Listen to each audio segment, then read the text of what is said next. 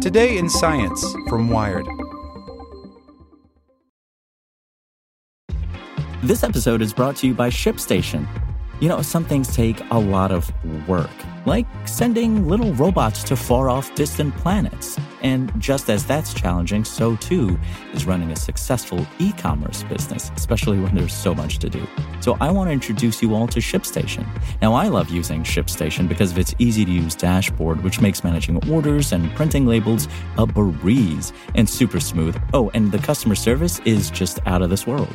It's exactly what you need to help grow your business. Sign up for your free 60-day trial at shipstation.com/technews. That's shipstation.com/technews. These days, work is in trouble. We've outsourced most of our manufacturing to other countries. And with that, we sent away good jobs and our capability to make things. American Giant is a clothing company that's pushing back against this tide. They make all kinds of high-quality clothing and activewear, like sweatshirts, jeans, dresses, jackets, and so much more, right here in the USA. So when you buy American Giant, you create jobs in towns and cities across the country. And jobs bring pride, purpose. They stitch people together. If all that sounds good to you, visit American-Giant.com and get 20% off your first order when you use code STAPLE20 at checkout. That's 20% off your first order at American-Giant.com with promo code STAPLE20. Today in Science from Wired. How many people die when polluters exceed their limits? A new report tallies the death toll from excess emissions by looking at air pollution and spikes in local ozone levels. By Max G. Levy. Measuring air quality is inherently a measure of excess. Any amount of toxic nitrogen oxides, ground-level ozone, and fine particulate matter is probably bad for human health, but when it comes to federal regulations, the notion of excess gets a bit wonky. When a refinery or plant outstrips the limits set by the local public health authorities to cap pollution, those fumes are considered excess emissions, or, more wonkily still, exceedances. Emissions limits are arbitrary, of course. Less pollution is always better in a country where more than 20 people die every hour from poor air quality, and where that burden skews toward communities of color. But parsing the human cost of these overflows is helpful for weighing or possibly tightening those arbitrary limits. So, Nikolaos Ziroyannis, an environmental economist at Indiana University, decided to quantify the health toll in one state. How many people die each year as a result of that extra pollution? His team chose to focus on Texas, where the large number of fossil fuel and chemical plants combines with the state's industry-friendly regulations to make it a hot spot for excess emissions. But it also happens to have the nation's strictest public disclosure requirements. In 2001, lawmakers mandated not only that facilities must report excess emissions within 24 hours, but that this data be updated daily for public review. Texas is the only state in the country that has a very, very detailed record-keeping requirement in place for those types of emissions, Ziroyannis says. He and his team combed through 15 years' worth of reports, as well as mortality statistics and data from local air quality monitors. They concluded that every year, 35 elderly people die in Texas as a result of those excess emissions. In other words, these are deaths that would not have happened had all polluters kept within their permitted limits. It's the first time any scientists have linked health effects to this subset of pollution. The results will appear in the July issue of the Journal of Environmental Economics and Management. This is a very high number, says Ziroyannis, because it's a number that's coming only from those exceedances. The main way the team linked these emissions to deaths was by isolating the degree to which they boost local levels of ground-level ozone, a nasty pollutant that can trigger heart problems and respiratory disease flare-ups. There's a huge body of literature linking elevated levels of ozone to respiratory and cardiovascular mortality, says Joan Casey, an environmental health scientist at Columbia University who was not involved in the study.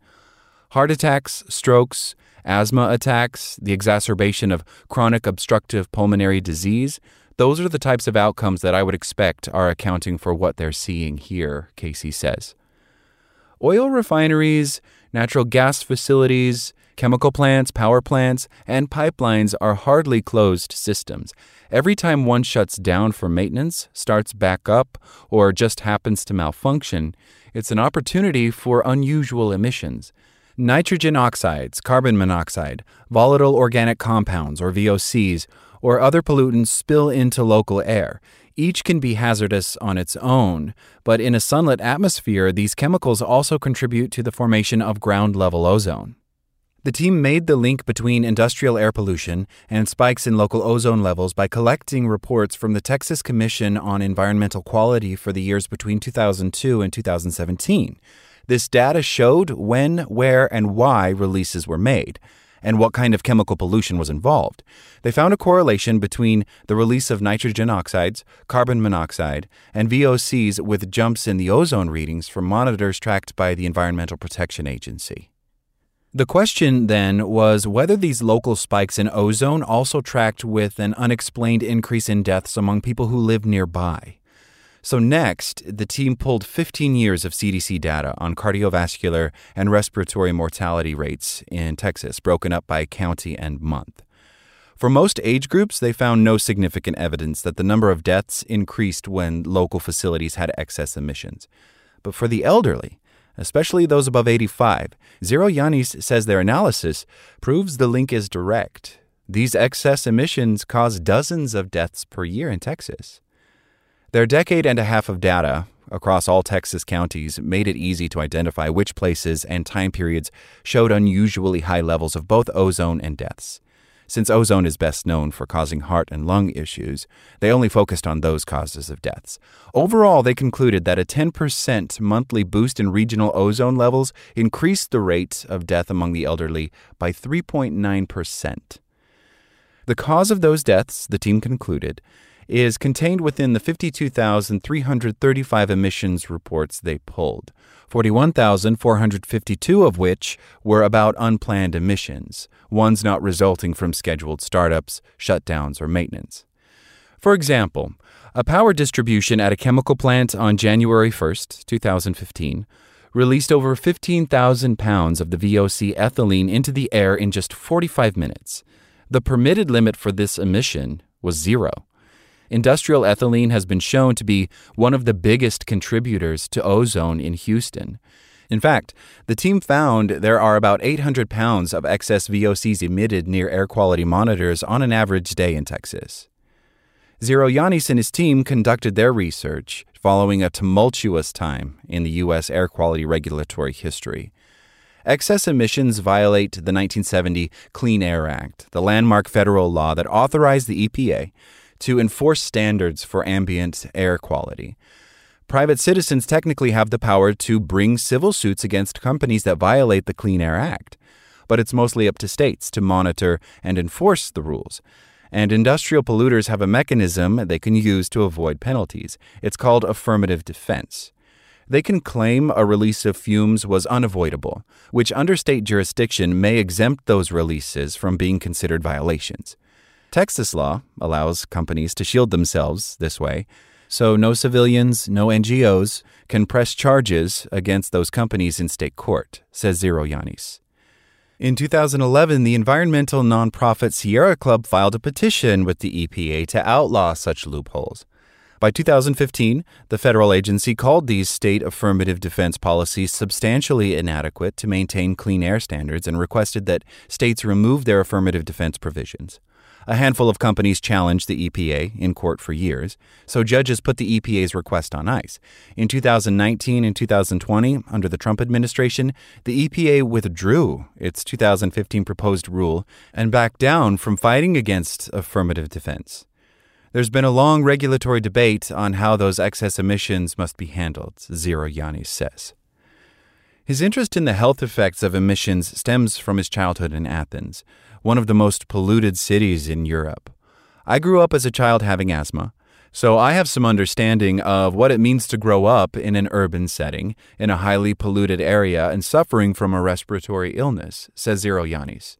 I can only imagine what people in those Texas areas go through when they are literally surrounded by those industrial facilities.